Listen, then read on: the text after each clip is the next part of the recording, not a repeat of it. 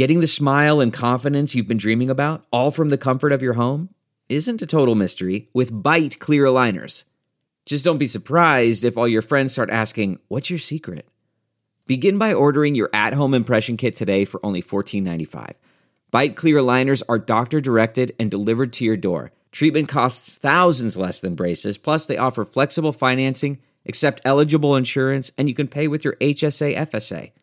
Get 80% off your impression kit when you use code WONDERY at Byte.com. That's BYTE.com. Start your confidence journey today with Byte. Angie's List is now Angie, and we've heard a lot of theories about why. I thought it was an eco move. Fewer words, less paper. No, it was so you could say it faster. No, it's to be more iconic. Must be a tech thing. But those aren't quite right. It's because now you can compare upfront prices, book a service instantly, and even get your project handled from start to finish. Sounds easy. It is, and it makes us so much more than just a list. Get started at Angie.com. That's ANGI, or download the app today.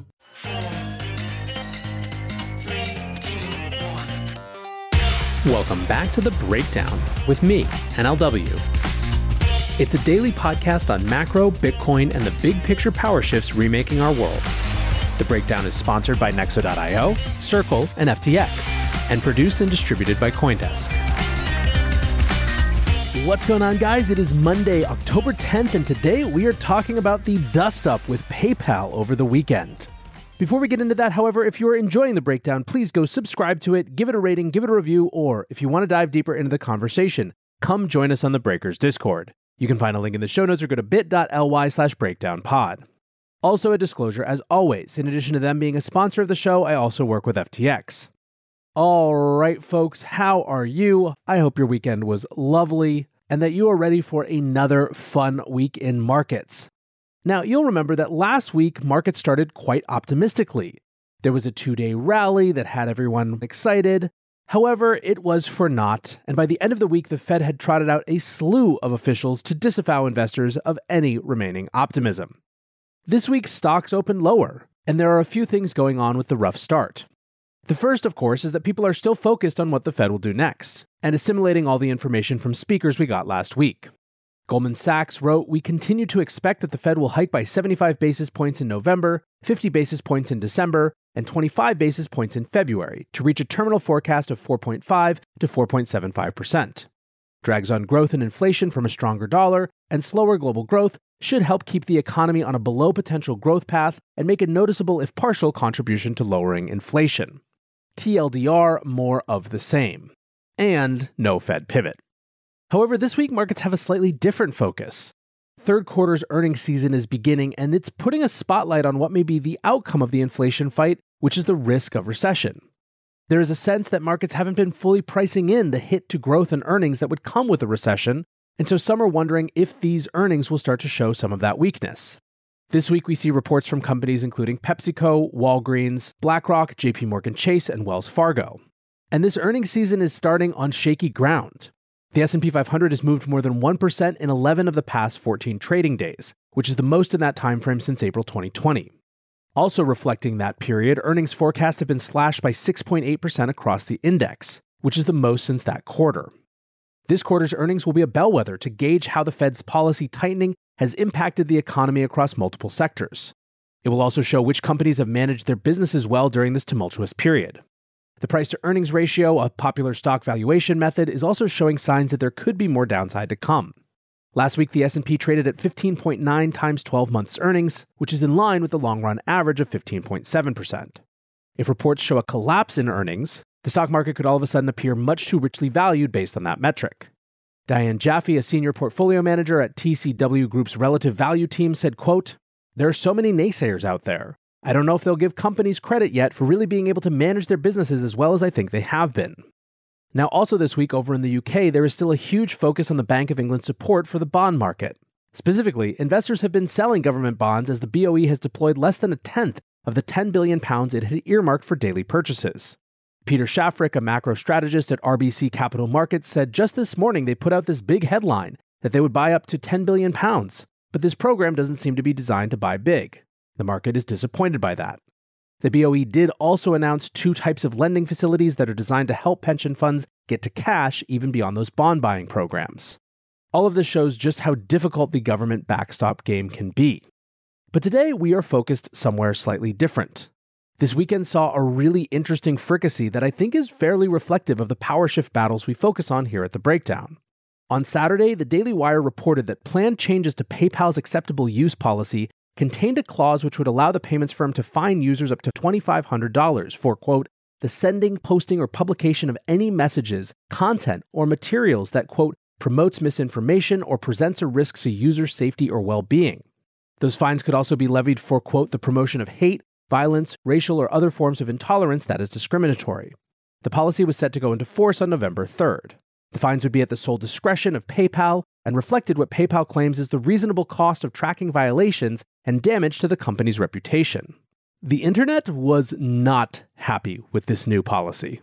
David Marcus, the CEO at Lightspark and former president at PayPal, said, "It's hard for me to openly criticize a company I used to love and gave so much to. But PayPal's new AUP goes against everything I believe in. A private company now gets to decide to take your money if you say something they disagree with? Insanity." David Sachs, who was also formerly COO at PayPal, quote tweeted that and said, "Get your money out of PayPal right now." Haralabos Voulgaris said, "This is insane. I wonder if they can go into your linked bank account if your PayPal balance is zero." Brendan Carr, a commissioner at the FCC, said, "Orwellian. PayPal reserves the right to take your money if you post a message that PayPal decides is misinformation.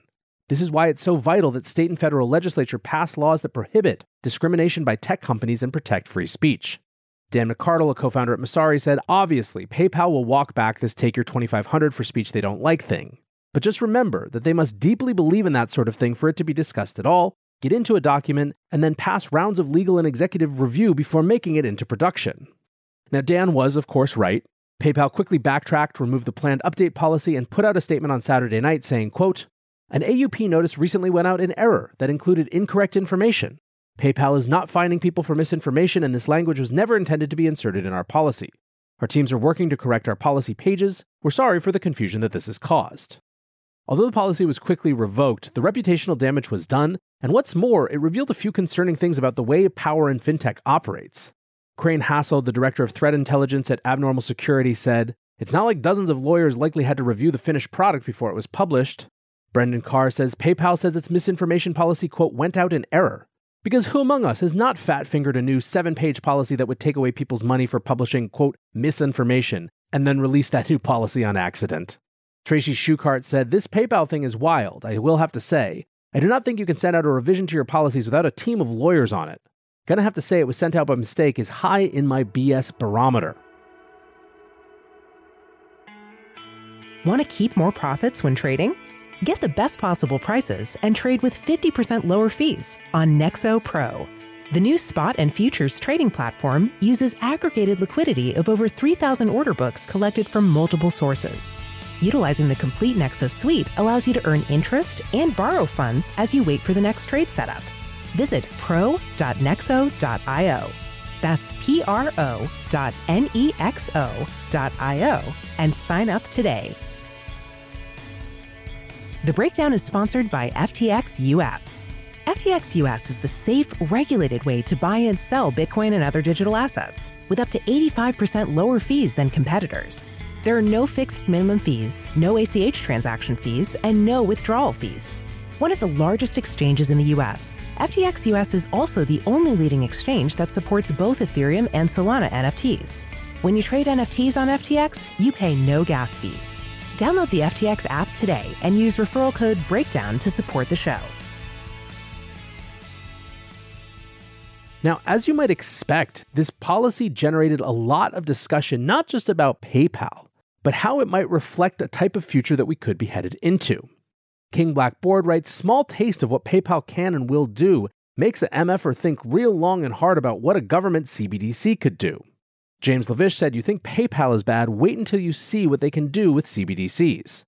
Benny Johnson, a host at Newsmax, said, PayPal just showed you what they're planning on doing to you. Don't believe the, oh, we sorry, mistake. Bullshit. Social credit is coming to America. Dave Collum, a professor at Cornell, said that PayPal has backed away from their plan to dock your bank account up to $2,500 for posting misinformation on social media is a bell that cannot be unrung. it is foreshadowing of authoritarianism. Possibly unstoppable. It was a good run to now. Now, as you also might guess, there were a lot of Bitcoin fixes this tweets. Frankly, much more appropriately to mostly when we say that. Santiago Santos, a co-host at the Empire podcast at Blockworks, said, PayPal censoring speech and blocking payments is the best thing that has happened for the adoption of crypto payments with stablecoins. At this rate, Web3 adoption will happen more because of the reckless actions of Web2 companies. Juthika, the head of OTC trading at Kraken, says, in the Bitcoin store of value versus method of payment debate, PayPal may single-handedly invigorate the method of payment use case. Jan Wustenfield writes, but PayPal and other payment providers work for me. Why would I need Bitcoin? Well, this is why.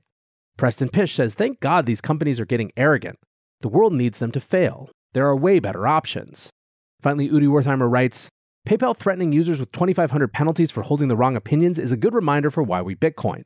Modern payment tech like Apple Pay is really great most of the time, but the only way to keep them honest is to maintain an alternative. Now, if you follow American politics, you may notice that some of the sources that I quoted today are fairly standardly on the right. But I don't think it's partisan to be concerned about this sort of overreach. In fact, I think it would be a pretty big mistake if you are on the left to dismiss these concerns as just the same sort of GOP big tech screamers or to just lump it in with the MAGAs still mad about Trump getting kicked off Twitter. This is an example of something that could plausibly be written off as private companies being allowed to do what they want and then quickly normalized, but with much scarier consequences if the principle underlying is expanded to more companies and just becomes an expected part of the internet money experience. Speaking of CBDCs, around the world they continue to be a hot focus for governments. On Friday, the Reserve Bank of India published a 50-page concept note for the introduction of their CBDC. The document is the first comprehensive report from the RBI's FinTech department, which was formed in 2022 and lays out the intended design features of the CBDC. The digital rupee is envisioned to be, quote, substantially not different from banknotes, but being digital, it is likely to be easier, faster, and cheaper.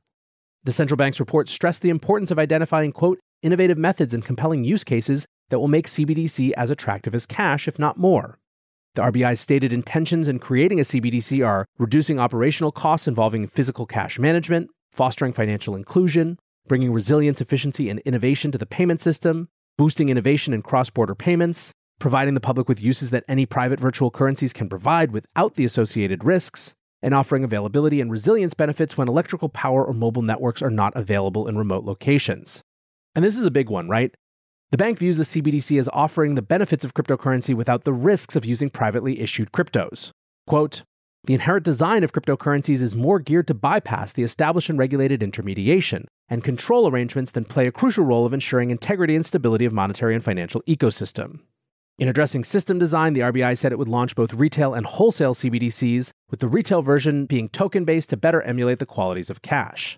A pilot program will take place later this year, according to the deputy governor of the central bank.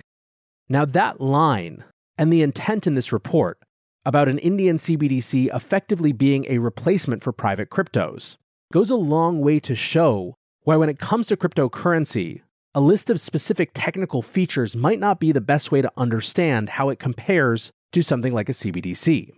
Instead, and in the context of this PayPal discussion, you have to ask where any given crypto falls on the censorship resistance scale. There will, of course, be many cryptocurrencies and tokens that are focused on use cases where they don't particularly care about censorship resistance. But the actions of PayPal and the desires of central banks suggest for why it's important to have some cryptocurrencies, even if it's just Bitcoin, that actually do care about that censorship resistance. Chatter about CBDCs is increasing in the US as well. Last week, John Lipsky, the senior director of the Atlantic Council, spoke with CoinDesk and voiced concerns about the US dollar's reserve currency status if the US can't get a CBDC policy delivered in a timely manner. Quote, while the dollar is not in any risk at the moment over a long time period, 3 to 5 to 7 years, there could be a fracturing of the international financial system. Lipsky wasn't so much concerned about another currency taking the dollar's place, but rather a, quote, real splintering of different means of transactions, not just dollar-based. The Atlantic Council maintains a website showing global progress on CBDC policy, which shows that 105 countries representing 95% of global GDP are exploring the creation of a CBDC. Obviously, as we see with India, some countries and regions are pushing well ahead of mere exploration. Last week, a Bank for International Settlements research project concluded among 20 Asian commercial banks, settling $22 million in foreign exchange transactions using CBDC infrastructure. Lipsky said, quote, we haven't seen that before. We've seen the technology tested. We've seen the hypothetical settlement, but we haven't seen actual money in a serious amount flowing between countries. Now, Lipsky also laid out his view on how the US should engage with the reality of CBDCs being rolled out within the next few years, suggesting that the US could act as a leader in the space by creating a CBDC that is, quote, cyber secure, protects privacy, and delivers near instant settlement. Quote, we're the dollar. We're the issuer of the world reserve currency, and other countries that are in a further state of CBDC development would say to themselves, well, we should probably be aligned with what the US and what the ECB is doing. Now, as for me, I have real questions about whether the US dollar's long-term role as a settlement currency and as a reserve currency is going to be predicated on whether it gets these new sort of digital features. It's not impossible that it plays a role. Certainly convenience, finality of settlement, speed of settlement do matter. But it seems likely to me that the dollar's ultimate place is going to be as much about what else is available, shifting geopolitical alliances, and the weaponization of currencies as a specific diplomatic and even military strategy. One of the biggest questions for folks who are exploring a US CBDC is to what extent the privacy protections that basically everyone who talks about this in any meaningful way right now articulates being important. If you ever hear Fed Chair Powell talk about a CBDC, he makes sure to say that the privacy preservation aspect of that is enshrined. The question is how? Would the US want a scenario where it says it's private but actually has back doors because of Bank Secrecy Act and KYC concerns? Or would it actually use technology that represented true, unimpeachable privacy? It's hard to imagine that, but that might be the fight that we're having as a US CBDC moves farther down the line. There is also, of course, the question of who ultimately authorizes a US CBDC. That's one where the Federal Reserve has been very unwilling to put that power on themselves, and instead kicking it over to Congress. Right now in Congress, there remains a lot of skepticism about a US CBDC, particularly from the congressional Republicans who are most involved in the crypto space as well. But I tend to think that it's a debate that's barely begun. The good thing about that, if you are interested in these questions, is that it's easier to shape the discourse now, basically, than it ever will be again.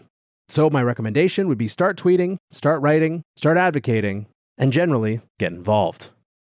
For now, I want to say thanks again to my sponsors, Nexo.io, Circle, and FTX, and thanks to you guys for listening. Until tomorrow, be safe and take care of each other. Peace. I want to tell you about CoinDesk's new event, the Investing in Digital Enterprises and Assets Summit, or IDEAS.